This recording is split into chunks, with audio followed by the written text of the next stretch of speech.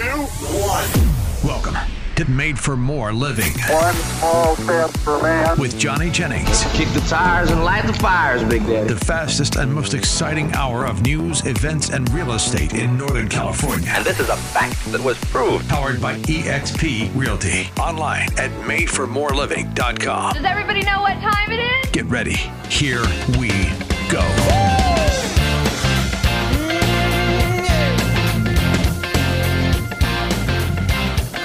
All right, let's do it. Johnny, did you know that the #1 baseball card sold for, guess how much? $6.6 million. What? Talk about a great investment. You know, is an incredible $6.6 million for a little piece of cardboard. It was a Honus Wagner baseball card from 1911. Did you collect baseball cards when you were a kid? I did not. I had some Pokemon cards, though. Pokemon cards? Yep. I don't know if those have any value right now. I don't think you'll be finding a Pokemon card worth $6 million.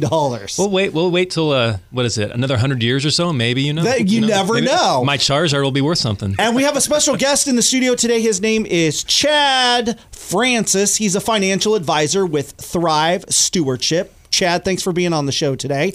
We welcome your experience and your expertise when it comes to investment. So, baseball cards, obviously, when we were kids, we thought they were a good investment. Yep. We go down to the corner baseball hobby store and I'd spend 25 cents on a packet of cards, hoping I'd find a Mark McGwire or a Jose Canseco, the Bash Brothers, and that it would be worth $100. And you know what I ended up doing? I went down to the baseball card shop when I was in my mid-20s and I sold the whole box of them for $20.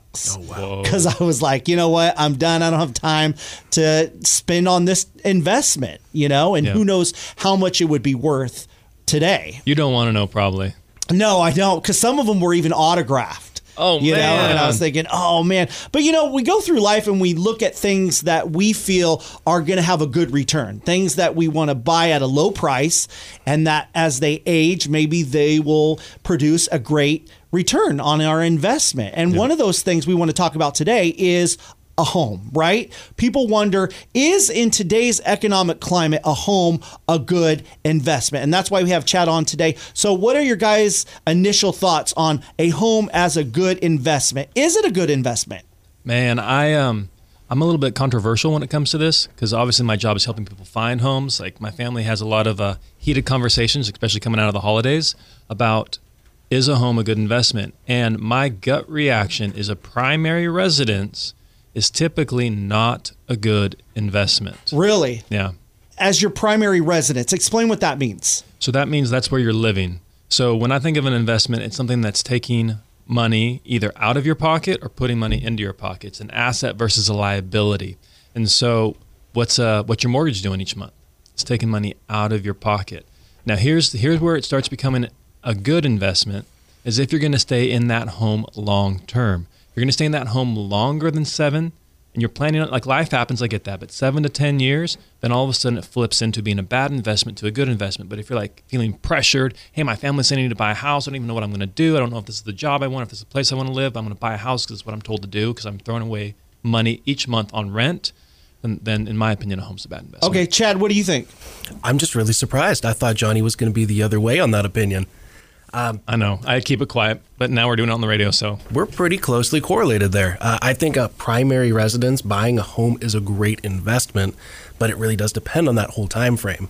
7 to 10 years, that's on that longer side where you can expect to see some appreciation, recoup some of the costs that went into buying the home, and ride out any kind of market turbulence that could cause it to be a more expensive cost. Exactly. That makes sense to me. But what also makes sense as a home buyer is you're normalizing that budget. So every year that you're renting, you can expect that rent's going to go up and up and up. Whereas if you sign up for a mortgage on a home, at least that's something that's going to be steady. You know what it's going to be next year, 3 years from now. So that can really help you on a planning side of things. But to your tune, absolutely, it has to be a long-term decision. So let's get a little personal here real quick. Chad, how long did you live in your previous home? Previous home, 8 years. 8 years, boom. So we actually just helped Chad sell his house. And so you lived in it 8 years. Yep. We don't have to get into the details, but was it a good investment for you? absolutely was a good investment for us. We're still coming out of the tail end of the financial crisis of '08. We're well past it. It was 2015, but home prices still weren't anywhere near where they are today. Yeah. And so I feel like we got a great deal, one, but we waited a long enough time that we got to see compound interest work for us to where, hey, that home grew in value. So we ended up selling for a lot more than we bought it for. Yep. So that's what people always ask me. Should I buy a home? Should I buy a home? Is now a good time to buy a home? It's not about right now. It's about what's going to happen in 5, 10, 15 years in your life. Like if you're going to be doing the same job, if you're going to be in the same area, if you have a life plan that goes out 5, 10, 15 years, then buying a home could be a good idea. Because here's the economics of selling a home, buying and selling a home. When you buy a home, there's down payment and there's closing costs. Let's just say that's about 3-ish%. With the down payment, if you do a 3% down payment, let's say it's 4 to 5% together. Then you have to sell the home. On average, it's 8 to 12% to sell the home. So now let's just keep it simple math. You're up to 14% that home needs to appreciate just for you to break even, and we haven't even factored in interest. We haven't even factored in home repairs. Like all of a sudden, that $400,000 home, now let's just say at a 15%, hard cost to sell the home, that comes out to 15% of that is, what is that, $50,000. That home needs to go up about $50,000 in order for you just to break even, like not make money, break even. And so if you're not, I feel so bad for like especially younger couples or people who feel like they're getting behind in life because they don't own a home, but their life hasn't led them to a place where it makes sense for them to own a home. Sure. And so if you're in that place, don't feel guilty, don't feel bad. You've probably made the best financial decision based off what Chad's saying, right, for your family up to this point. Absolutely. And what a lot of people don't anticipate is that being a homeowner completely changes your whole dynamic. You don't just have a landlord to go, oh, excuse me, I have a problem here, come fix it. No, you are the fixer. Right. That's your job. Yep. I have a buddy, he rents, and his heater went out, his water heater went out, and the roof started leaking all within the same week. Wow. Like thousands of dollars that landlord is going to have to pay to fix the property. And if you are the landlord, then that's coming out of your pocket. So there's pros and cons, but it's a long-term buy. So if you're thinking about buying a home and you're wondering if now's the market, now's not the question. It's what's going to be happening in your life 7 to 10 years from now. So bottom line, you're recommending that a home is a good investment or it's not a good investment? Bottom line, it depends. I know that's not black and white, easy to answer, but if you're going to be in the home 7 to 10 years, good investment. But if you're looking at it long term, let's say you're going to be in the home for 25 to 30 years. Then it gets even better. Then it gets even better. But that's the cutoff, 7 to 10 years. Right, gotcha. Depending on your interest rate, depending on a whole bunch, how much money you put down, depending on what's happening in the local economy, like 7 to 10 years. Like think about what was happening 10 years ago. So we were in 2013. We had 2 different presidents, right? The economic landscape was completely different. Minimum income was completely different. Like what was like the stock market was way different than what it is now. And so like 10 years is a long time because not only are you writing out appreciation and gaining value in that home, but you're also paying down the debt. And so if the market does correct in 10 years, you've had 9 years of appreciation, 1 year of correction, you still are not trapped in that home. Gotcha. Makes sense? Yeah, sure. Absolutely. Because I know there's a lot of people listening right now and they're on the fence of whether or not they want to make that big leap and invest in a home, but they're not sure. Nobody knows the future. And so is it worth it to just take the leap of faith and go for it? So it also depends on your financial situation, which is why we have Chad here. But like, so I know so many people, they buy their dream house and then they're house poor. They cannot afford a new car. They cannot afford to go on vacations. Like they can't live a more full lifestyle because every single penny they have is going into the home. And if somebody loses their job, they lose the home. And there's just so much stress around that situation. So I guess it really depends. Like Chad, what would you say would be a healthy payment each month to be going into, like percentage to be going into the mortgage? Great question. Because it used to be 25%, but I know it's much higher now, right? That recommendation is still 25%. Okay. So 25% of that take-home pay should be your all-encompassing mortgage payment, principal, interest, property taxes, homeowner's insurance, HOA if you've got one, everything that gets roped into what it costs to stay in that home. Because I know there's a lot of folks listening right now that it's 50%.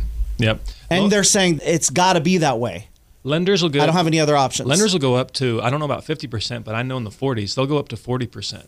right? And so like you can get a loan that will make you again house poor, and that just doesn't feel good. There's no hedge, there's no cushion for life. Like if life happens, an illness, a life, what do they call them? One of those life-altering circumstances, death, disease, divorce, sure, all those downsides and like all the different things that happen in life. Like if all of your money's going into the house and you're locked into that for, again, 10 years, that's scary. That's not something we would recommend for somebody. Yeah. So wrapping up this segment, a home is or is not a good investment depends on how long you plan to stay there and how much money like you're committing each month to that mortgage payment. Chad, any last comments for home being a good investment? I would say that the timing ultimately depends on that person or persons, that married couple. When they're looking at a home, what does affordability look like? Can they make that payment? Is it around a quarter of your take-home pay?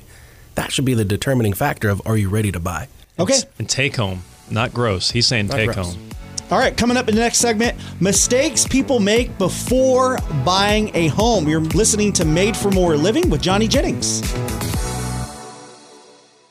I could be the only person who deals with this, who knows? But do you ever set a goal and get frustrated because it depends on someone else doing their part? Oh my gosh, that drives me nuts. Well, that was the case for Mark and Julia, who wanted to downsize their home in El Dorado Hills, but their realtor friend just wasn't as quick and helpful as they wanted them to be. So they heard about Johnny Jennings with the Tom Daves real estate team, and they reached out to them. What a difference, because Johnny Jennings and the Tom Daves team were able to put their marketing to work, sold the home in 10 days with a free 40-day rent back. Now, Mark and Julia can move on without frustration, and they can do the same for your family. If you're curious what your home would sell for, go to tomdaves.com. Bam, right away you find out what kind of offers you would get and how much you would get if you wanted a cash offer, no matter what kind of condition your home is in. The website again is tomdaves.com, or you call 855-TOM-DAVES. License number 581837. This is Made for More Living with Johnny Jennings, online at madeformoreliving.com. All right, so in the last segment, we discussed, is a home a good investment? In this segment, we want to talk about mistakes people make before buying a home. Johnny Jennings, take it. Absolutely. So there's a lot of factors to consider when buying a house, especially for the first time. And so there's a lot of things we've learned along the way from helping hundreds and hundreds and hundreds of people through this process. But the number one mistake, or at least hurdle to home ownership, is that down payment. People think that they need 20%. That's not true. You can get as low as like 0% if you're VA, 1%, 3%. There's all these special loans out there, or no percent if you can get some government loans. But a lot of people, that's a stumbling block for them. And so if they don't qualify for those government loans, then they end up turning to retirement accounts. And they decide, hey, I'm going to pull this money out. Mind you, like worst case scenario, they're going to live in the house a couple of years. They're going to pull this money out of a retirement account, and they're going to sell the home, and that's just going to be a huge financial like devastation. Like it's not a good look. And so what we recommend is you speak to your financial advisor and get some different options on how do I come up with that down payment in a way that makes this a good financial investment for me? Like if I'm going to stay there 7, 10, 15 years, how do I end up better on the other side? Chad, what are you typically seeing when clients are doing this? And once again, we're talking with Chad Francis. He's our special guest, financial advisor with Thrive Stewardship. Mm-hmm. Yeah, thanks, Matt. And it really, again, just kind of depends. And I know we've hit that point before, but it is all about where someone is in life. And so if they're looking to buy a home, hopefully they've been thinking about this for more than 5 minutes, and maybe they've been saving that down payment. Maybe they've been proactive in their goal. If they haven't, we tend to see people be more reactive. And they'll go to something like, hey, I've got a Roth IRA, I've got a retirement account, and it says I'm allowed to pull so much as a first-time home buyer, and I don't have to pay a penalty. That can be great. You just need to go in with eyes wide open and understand what the ramifications of that are. So I've heard about people also pulling, like getting a loan from themselves, like using their 401k as a loan, and then with the intention of paying that back. Like, what are your thoughts on that? And I struggle to use this word, but I hate that option. Megaloth, you megaloth. That's what I say instead of hate. But it sets you up for failure. When you borrow from your own retirement, you're going to pay that back. There's interest that's attached to that, and it sounds attractive, but you're paying the interest. You're moving money from your left pocket to your right pocket. You're not accomplishing anything. And when you're paying that money back over time, all you're doing is unplugging an investment. So if you borrowed $10,000 out, you're taking money out of a plan that's growing. If it takes you 20 years to pay that back, hopefully it doesn't, but that $10,000 could have become $100,000 in 20 years. And so you're really setting yourself back in retirement to accomplish a goal today. So you're slowing the velocity of that investment. 100%. Got it. So what would you recommend? Like, how do you, if somebody was like, hey, don't pull it out of the retirement account, what would you recommend they do to come up with that down? I love it when people are just more proactive about their goals in general. But it all comes back to the budget. You're not taking on more home than you can afford as a percentage. Great. If we're staying within that same realm of percentages, you're saving, you're spending, you're giving. And within that, you can set aside some money from your savings. Maybe you push pause on retirement for a season to save up a good, healthy down payment so that you can attack that point of the plan and then come back and really focus on retirement once you're there. Yeah, that makes sense. And so homes on average nationally, like if you were in the Bay Area in the 70s, this doesn't pertain to you. If you were in San Diego in the 80s, obviously this doesn't pertain to you. But nationally, homes have appreciated somewhere around 4% year over year if you go back like 100 years. Yeah. So that you're seeing 4% growth on that money, but if you pull that money out of an investment account that's making how much? Like, what would you say? It depends on how someone is invested, of course, but let's just take something very generic, the stock market average. You threw out 100 years for homes. Yeah. Go back 100 years in the stock market. Stock market's average north of 10%. And so if you're going to take something out that was going at a faster velocity, you're of course not going to have that same growth rate. But also if you're going to pull from retirement in general, yeah, you might expect to pay taxes on that if it's not a loan. And you might be in a high tax bracket too. What are the taxes on a early withdrawal? Sure. So it depends on what type of an account. Just take a generic retirement account, a 401k, an IRA, and it's taxable. At one point, you got a tax break on that. Now you're pulling that out. It's all taxable. It's going to be taxed at ordinary income. And if you're under age 60, you're going to get hit with penalties. And so you're talking about something like 30% in overall tax and penalties for the average person, average income. So if you need $100,000 out of that, you're going to say goodbye to at least $30,000. Wow. So so if you need, let's say you're buying a $400,000 home, maybe that's like a good starter price here in our market. $400,000 home, you want 3% down. That is $12,000. Yep. So if you're going to pull that $12,000 out, it's going to cost you north of $15,000 to access the money out the gate. And 15, like counting the 12 for the down, and then you're slowing down that investment that's already growing on an average of 10%.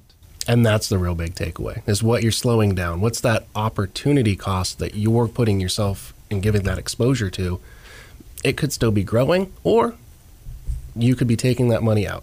You could be saving towards that goal, or you could be pulling it from another source. And so you're money ahead to say, hey, tap the brakes. We're not gonna do the withdrawal. We're not gonna pay the penalties. We're gonna, instead of paying ourselves back in 5 years, let's just tap the brakes and put money away for 3 to 5 years, and we'll be money ahead if we can't qualify for some other program out there that helps us with the down. Yeah, and it really depends on, again, what that number goal is for that person. Yeah. But if it's not something that's super large, maybe they can tackle that quicker. Maybe it's a 6-month goal. Maybe it's a 1-year goal to come up with just a few thousand to put down. That's a really good point, because so many people, again, think they need like a kingly sum, a princely sum to put down on a home, and you do not need that. You absolutely do not need that. We work with the best lenders, and they have a whole plethora of plans, whole plethora of programs that provide you with the down. Like, for example, Valerie just closed on a home. I can't remember what city it was, but somewhere in the Sacramento region, and they were getting too much money back.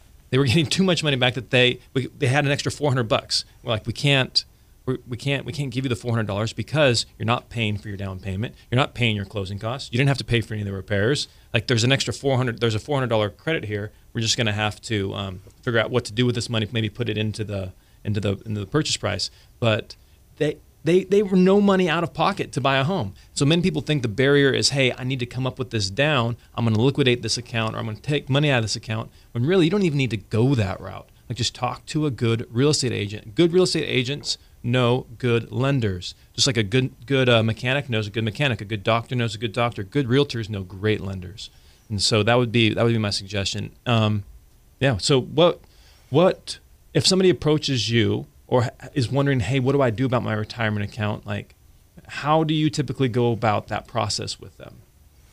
It's understanding what their goals are. And so in knowing someone that wants to retire in the next 10 years, pulling out of that to buy a home is probably not going to be the best plan.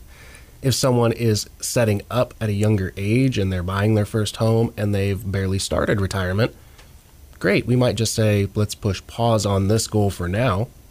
Let's hit this goal hard, and then we'll come back and revisit this goal soon. Yeah, I like that. Nothing's cookie cutter. Everybody's got different life situations. The kids are at different stages. Do they have kids? Are they married, not married? Like, what's their retirement look like? Do they have a retirement account? Like, you really do need a custom plan specific to you. Yep. And everything in the moment feels like it's now. It's on fire. We've got to do it today, or it's going to expire. And in most circumstances, we just need to take a step back, breathe, and go, okay, today, that's great. Or tomorrow, or next week, or maybe it's next year's plan to buy a home. It doesn't have to necessarily be an always sprint race to the finish line, now or never. Correct. Yeah, we'll put a plan together and we'll just work the plan, follow the plan. What do they say? You got to be smart enough to devise a plan and dumb enough to follow it. So, yeah, totally agree with you on the plan thing. Well, thank you so much, Chad, for giving your insight on that. The other thing that we were going to talk about that people mistake is the common mistake people make when buying a home is they're waiting for the market to crash. Like they're thinking, hey, the prices are way too high. My mentor has a great story. His name's Brent Gove, and he tells this great story about in the early 90s. And home prices in Natomas were like $90,000. And people were like, oh my gosh, these home prices are way overpriced. You're going to lose money if you buy a house. Well, those homes are going for well more than $90,000 now. And so I haven't been in the career since the 90s, but I have clients from 2018 who are wishing they would have gotten in the market. But in 2018, they thought, hey, prices are too high. But they were planning on being here 7 to 10 years, right? And they wish they would have gotten in. So what's that other common phrase? Best time to plant a tree. What is it, Chad? Best time to plant a tree was 20 years ago, but the next best time is today. Yeah. So you gotta plant that tree and at least begin the process. Planting the tree is not buying the home, but beginning the process of, hey, is this a good fit for me? If so, how do I accomplish this goal? Yep. And right. I have a friend who has this goal of buying a home. She's not ready yet, but she at least took the first step in getting approved. So she knew where she was at. And just taking that first initial step is what it's all about. It's like planting that seed. Exactly. Yeah. So many people are like, they're scared about taking that first step because they think they're going to ding their credit. And, right. And really... and a lot of people think that getting pre-approved means you're locked in. And that is a huge fallacy that people just assume, oh, well, I've signed the contract, I'm pre-approved, I got to buy a home in 30 days. Oh, I'm my in gosh. trouble. I wish people thought like that. But the truth is, it's just a conversation. It's 5 minutes. If you get to talking maybe 10 with the lender, they're not going to pull your credit. It's not going to, and even if they do, you can get your credit pulled up to 5 times in a 30-day period when shopping for a home. And it has almost no impact. Like we're talking a couple points. It's not going to tank your credit. So just start a conversation, whether with a lender or with a realtor or with a financial advisor like Chad. Just begin the conversation because people are so scared about that first step.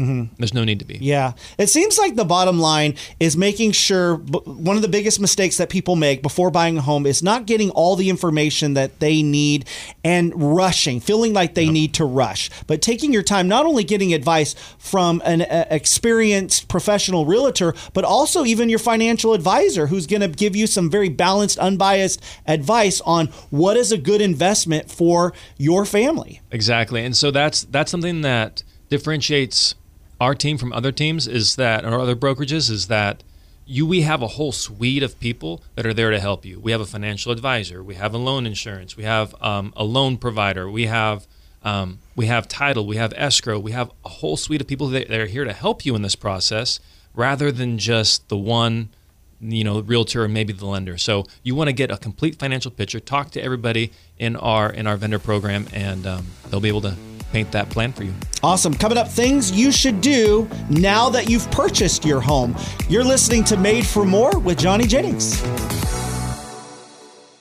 You ever try to get your kids ready for church and oh my goodness, they're just dragging their feet? My 4-year-old is still in her pajamas and church starts in 15 minutes. Well, I have a friend. His name is Johnny Jennings. He's with the Tom Daves team and he knows the value of being fast. He recently helped George and Casey, who needed to sell their home in Folsom fast as they would be relocating out of state. He jumped on the phone, met with them, and in just a couple of days, the home was on the market. And guess what? They sold the home for above market value. And then the Tom Daves team was able to help them buy their next home out of state. And you know, they would love to help your family as well. Are you curious what your home would sell for? Go to tomdaves.com, type in your address. Bam, right away, you find out what kind of offers you would get, the low and high end, and how much you would get if you wanted a cash offer today, no matter what kind of condition your home is in. The website, again, it's tomdaves.com, or you can call 855-TOM-DAVES. License number 581837. This is Made for More Living with Johnny Jennings, online at madeformoreliving.com. All right, so far we've talked about, is a home a good investment? Johnny? Yes, if you're going to be in it longer than 7 years. Secondly, we talked about mistakes people make before buying a home. Moving too fast and liquidating retirement accounts. All right, in this segment, we want to talk about things. You've got the keys, you're in the house, you furnished it, now you're ready to move in, things you should do after buying a home. So either during the home buying process or right after buying it, you need to have a trust. Trad, what's a trust? So a trust is a piece of estate planning. So it's just a part of your life that you are organizing on paper so that in the event you or you and your spouse were to pass, someone else can step in and manage all of your stuff, close out your financial life, and so things aren't just left in an open pending status because, sadly, you're not around anymore. You're not around anymore, and it costs money. If you have a trust, you skip the probate process. In almost all cases. It really depends on how things are structured, but when they're done right, when things are done proper, you get to avoid that probate process, which if you've never gone through, it's closing out the estate of someone who's passed away that unfortunately in California, you can hear that it's drug out for years. Yep.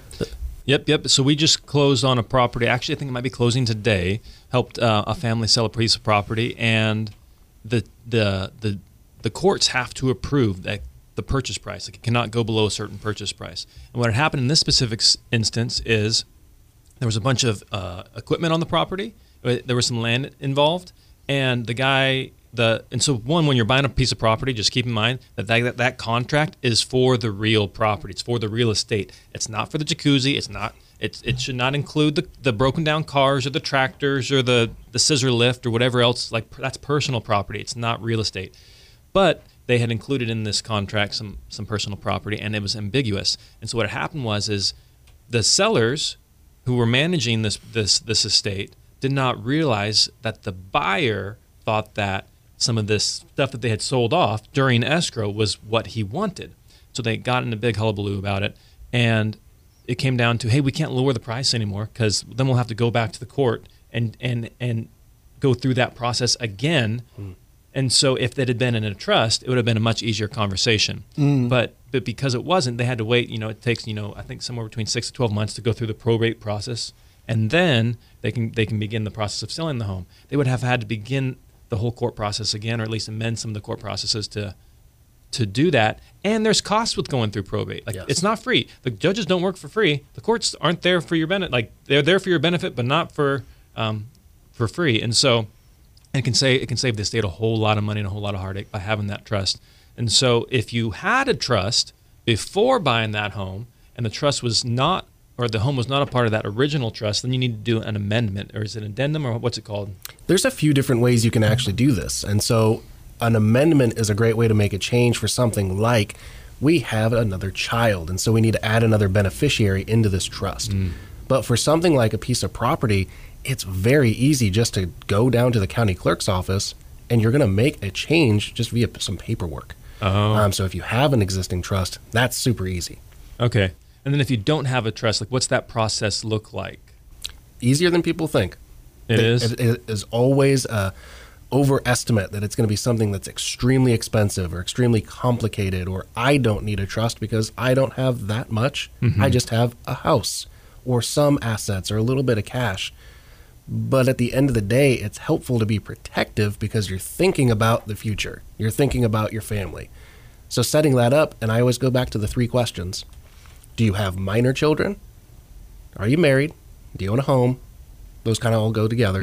But then do you have assets that are outside of retirement accounts? So a general investing account, or I've got some mutual funds, or I own some shares of stock, or I've got a pile of cash at the bank. All of those are not qualified. All those are outside retirement, all of which is subject to probate. Oh, man. And so having a trust can be super helpful in that example that, I've got a house, got a little bit of money in my emergency fund, got some mutual fund investing over here for buying my next car, and I've got 2 minor kids at home. You are someone that needs a living trust. Yep. But a lot of people are worried about the cost. Like, what in your professional estimation, what do trusts typically cost? They can vary so widely, and it depends on where you go. And so you go to a great, well-known law practice, you might be paying $5,000. Is there a benefit to going to a great law practice versus another option? Yeah, if you've got a net worth of north of $20 million, you might need to go to someone who's very specific in that area. $5,000. Most of us don't fall into that category, and so it's not actually that necessary. # goals. There we go. They're going to structure things out differently for those higher net worth individuals. For the average person going through the trust process, it can be very specific and tailored to you, but it doesn't have to go through the high-end law firm. Someone who's just qualified to put those things together that still are legal experts can be a lot more cost-effective. So what's cost-effective look like? Like if your average person or family was to go out and get a trust, what could they expect to spend? You could expect to spend anywhere between $1,000 and $5,000, where I see most folks coming through needing a trust because we help them with that, including the cost of helping them fund it, meaning putting the piece of real estate into a trust, is $1,700. $1,700. And so that's a lot more expensive than $5,000, but it's also a lot less than most people estimate it to be. And would Dave Ramsey put that on a credit card? Can you fund it with a credit card? Dave Ramsey would not put that on a credit card. It can be done, but it's not recommended. Okay, so $1,700. So when you're buying a home, or if you're going through life, just be budgeting. Hey, $1,500, $1,700, somewhere around there is what it would cost me to protect my family, protect these assets, and keep the government from coming in and taking their piece of it. Exactly. Okay, cool. And so that's one mistake people make, is they don't have a trust. Another mistake people make, kind of in the same vein, is life insurance. You and I were talking about this before we started recording, and I thought you needed just like a couple times of your income, like 2, maybe 3 times your income in life insurance coverage. What is it? What's recommended? So the recommendation, and it depends on where you're getting your information from, because you threw out the name Dave Ramsey. We'll keep it in that same light. All right. And a lot of the practices that we teach are all aligned with his principles anyways. Yeah. So that recommendation looks like 10 to 12 times your income. Yep. 12? So if you're making, for easy math, $100,000 a year, gross, you should have $1 million to 1.2 in coverage? You got it. Oh my gosh. Which seems like a lot, but it depends on, again, where you're at in life.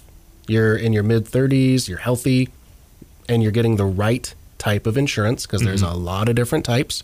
Making sure you're getting term insurance for an appropriate length of term that fits you. It can be incredibly cheap. Yeah. So what would a $1 million policy cost for somebody in their mid-30s, a dude? Because I think we're more expensive. I would have to price that out, but if I was just to guess off the top of my head, probably like $35-$40 a month.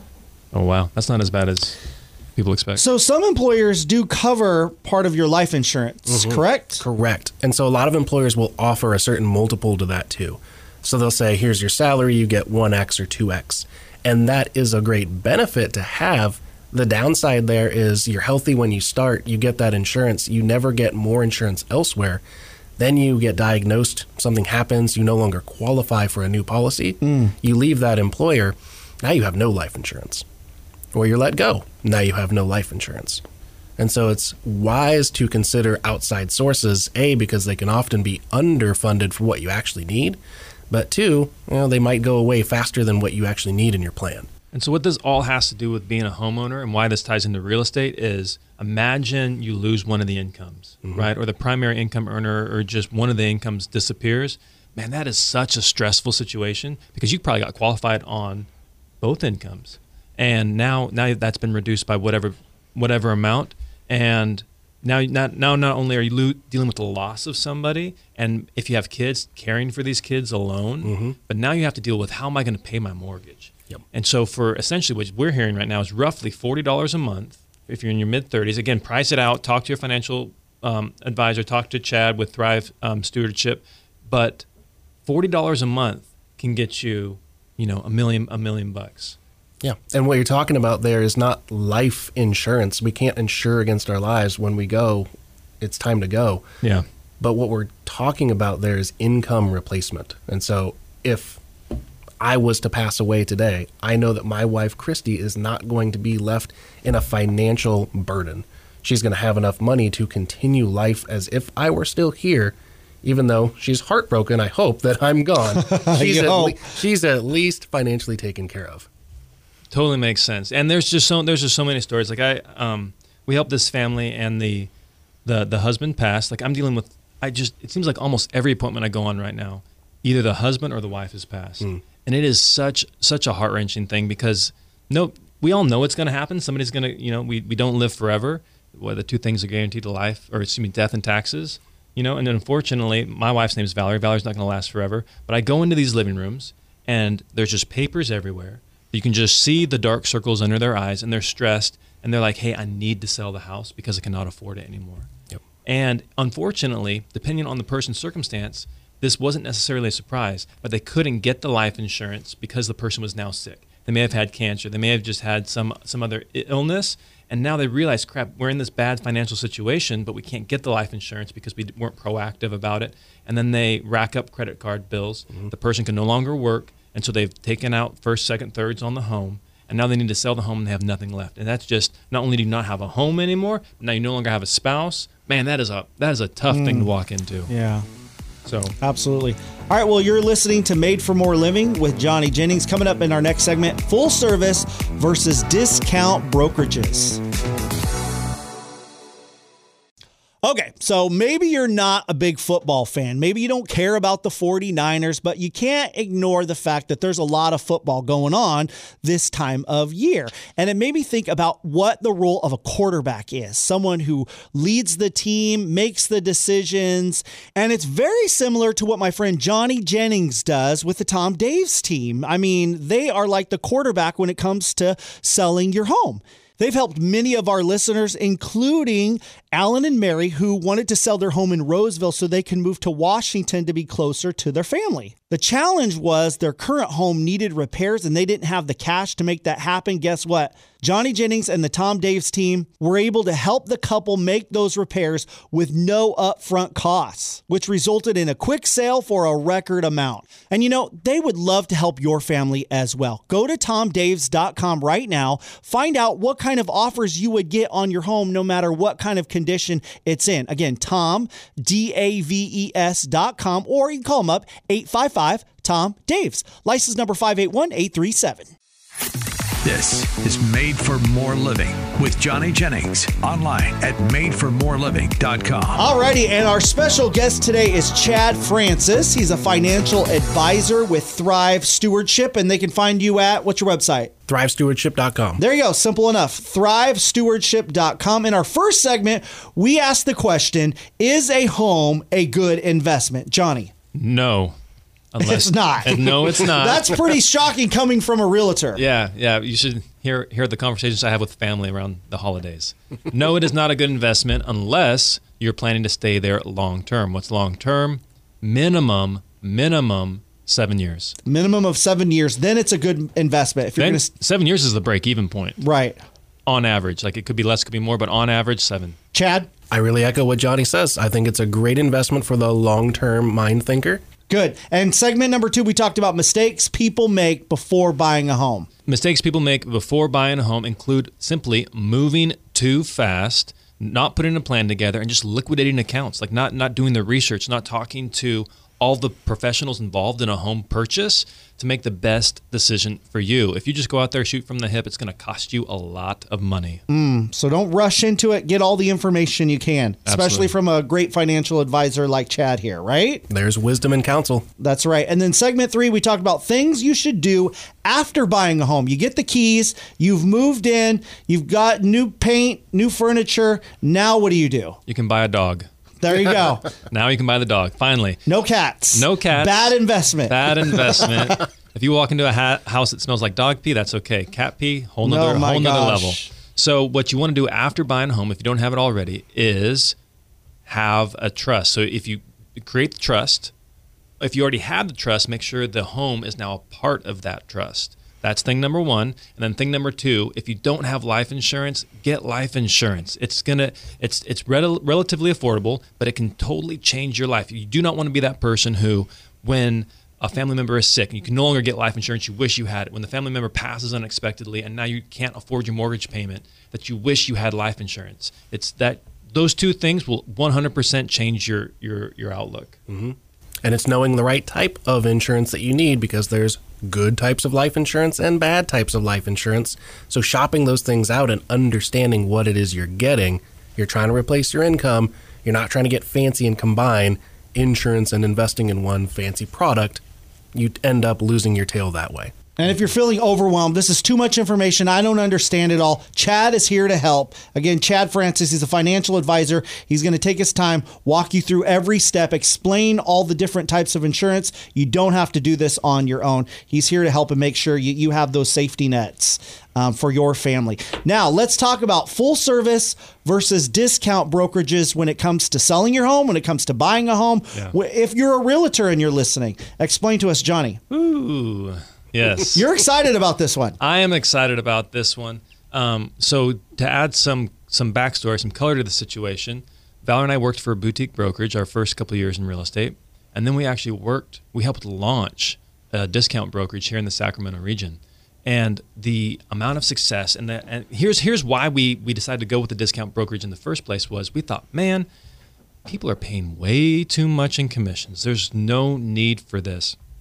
And so we're like, absolutely, this is the way of the future. Discount brokerages, like I don't even like the term, but it's widely understood what a discount broker is. There's all these different types. We can get into that later, but we thought, okay, this is where it's headed. There's no need for somebody to pay 6% on average, give or take, for a real estate transaction. That's 6%. That's $20,000 on a $400,000 on an entry level home. You know, that's tens of thousands of dollars when you get at higher price points. So why should sellers have to pay for that? And so we joined a discount brokerage. That brokerage lasted 18 months. They were well capitalized. They burned through $70 million in 18 months. Now, could the money have been handled a little bit better? Maybe, but the main reason why they went out of business was because they were not making money. They were offering such an incredible discount to the home sellers that they weren't able to make not even a profit, but even a semblance of a profit. They were just hemorrhaging money. And that's why these discount brokerages have been around since I think the 70s is when they started rolling out. Don't quote me on that, but they've been out for a long time. Redfin is still losing money. Like I have friends at Redfin. I know some great agents at Redfin, but they are losing money. And so the model just so you're thinking, well, I don't care if they're losing money. It's about me keeping money in my pocket. Like that's what I'm primarily concerned with. And I get that. I felt the same way. What I found out was that if they're losing money, there are things happening behind the scenes that the consumer is not typically aware of. So if they're losing money, how are they paying their employees? How hard are their agents working? What's the caseload? How many listings? How many buyers are those agents working with? And so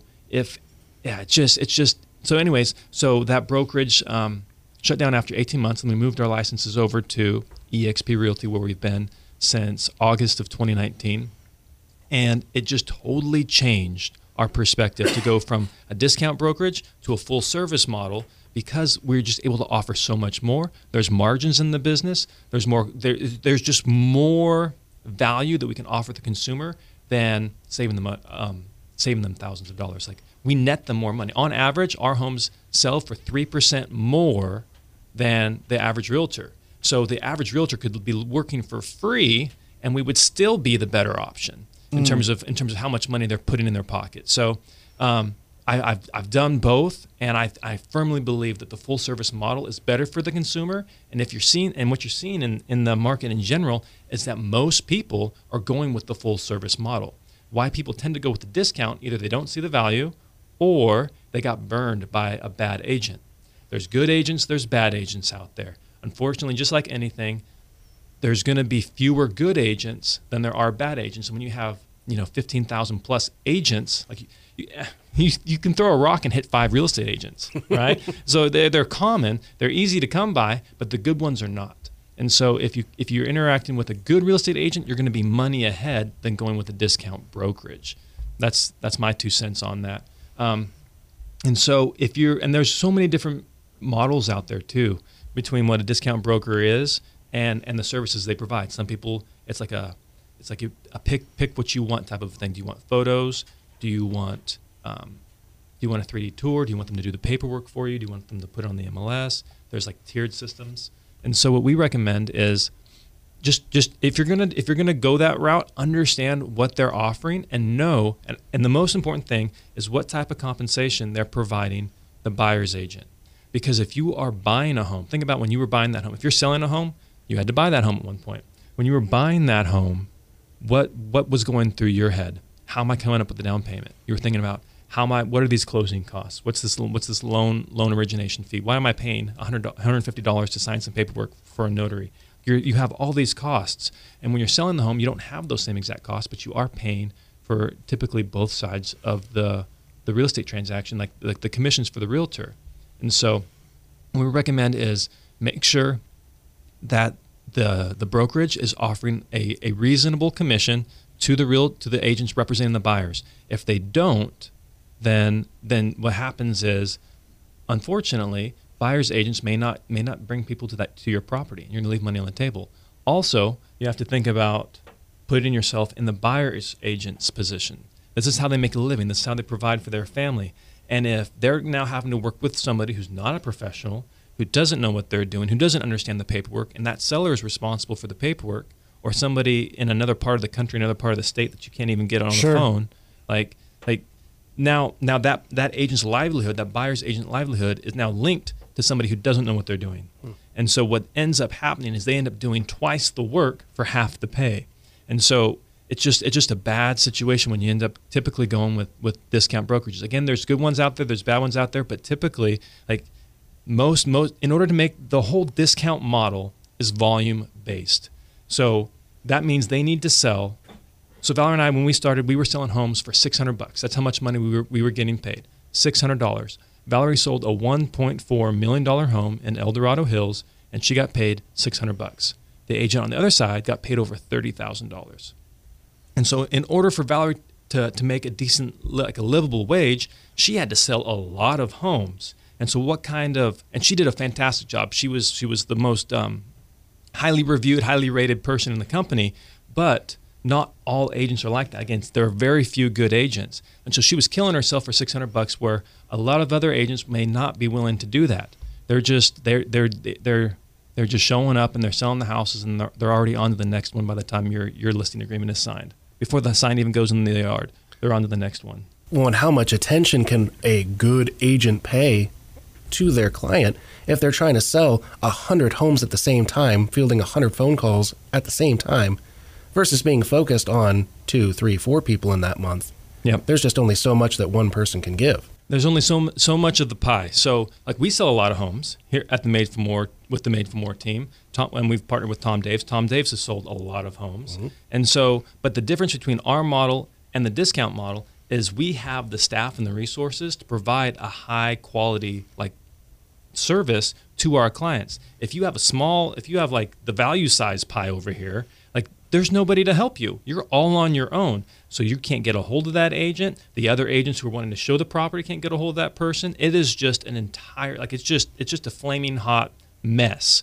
And it's all on that agent's shoulders. And so what happens is those agents get a lot of experience and then they burn out and they either exit the industry or they transition into a full service brokerage. They do not stay with the discount. So that's the other side of the discount model, is you're typically getting less experienced agents.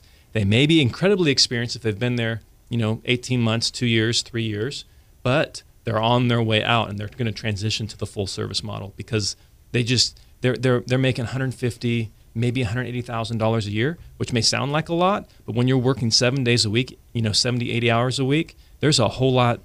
And then you can make even more money as a real estate agent working those same hours and provide a better quality of service and have a better quality of life for you and your family.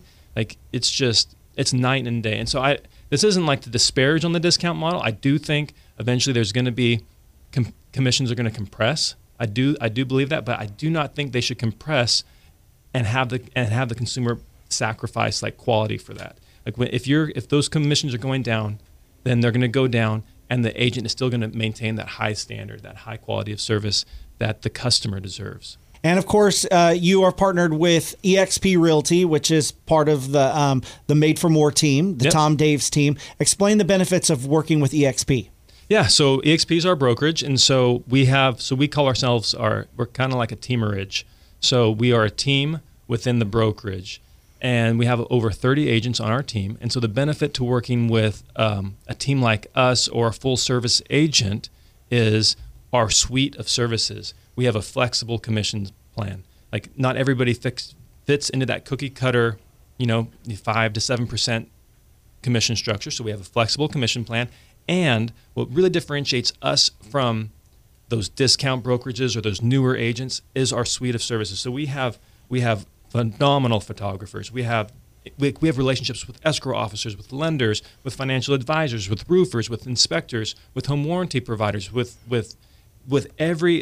insurance providers. With everything that you need, we have a solution, and we give that to you on a silver platter and make your life very, very easy. And at the end of the day, if we're representing sellers, our homes sell faster and for more money than the competition. If we're representing buyers, then because we do both, then typically we help somebody find that home and we get them a better deal than the competition.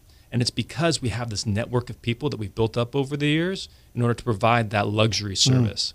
That's good. All right. Well, let's wrap up today's show. Chad, do you have anything to part with us with? Any of your expertise, advice? Financial advisor for many years with Thrive Stewardship. Chad. It'd be to have a plan and work a plan. And I know Johnny hit on that point earlier, is that having a plan is just such an important thing that many folks don't have. They feel like they're kind of doing a little bit of everything, where if they stopped, slowed down, kind of the theme of the day, and focused on your goal at hand and working a system of steps, you can find a much more prosperous, healthy, and happy lifestyle. Johnny, anything to wrap up with? The only thing I'll say is that I'm a type of personality that likes to move fast, that likes to go, get things done. And to hear Chad say, move slow, that gives me claustrophobia, for lack of a better term. I do not like that. But what I've learned over the years is that slow is fast.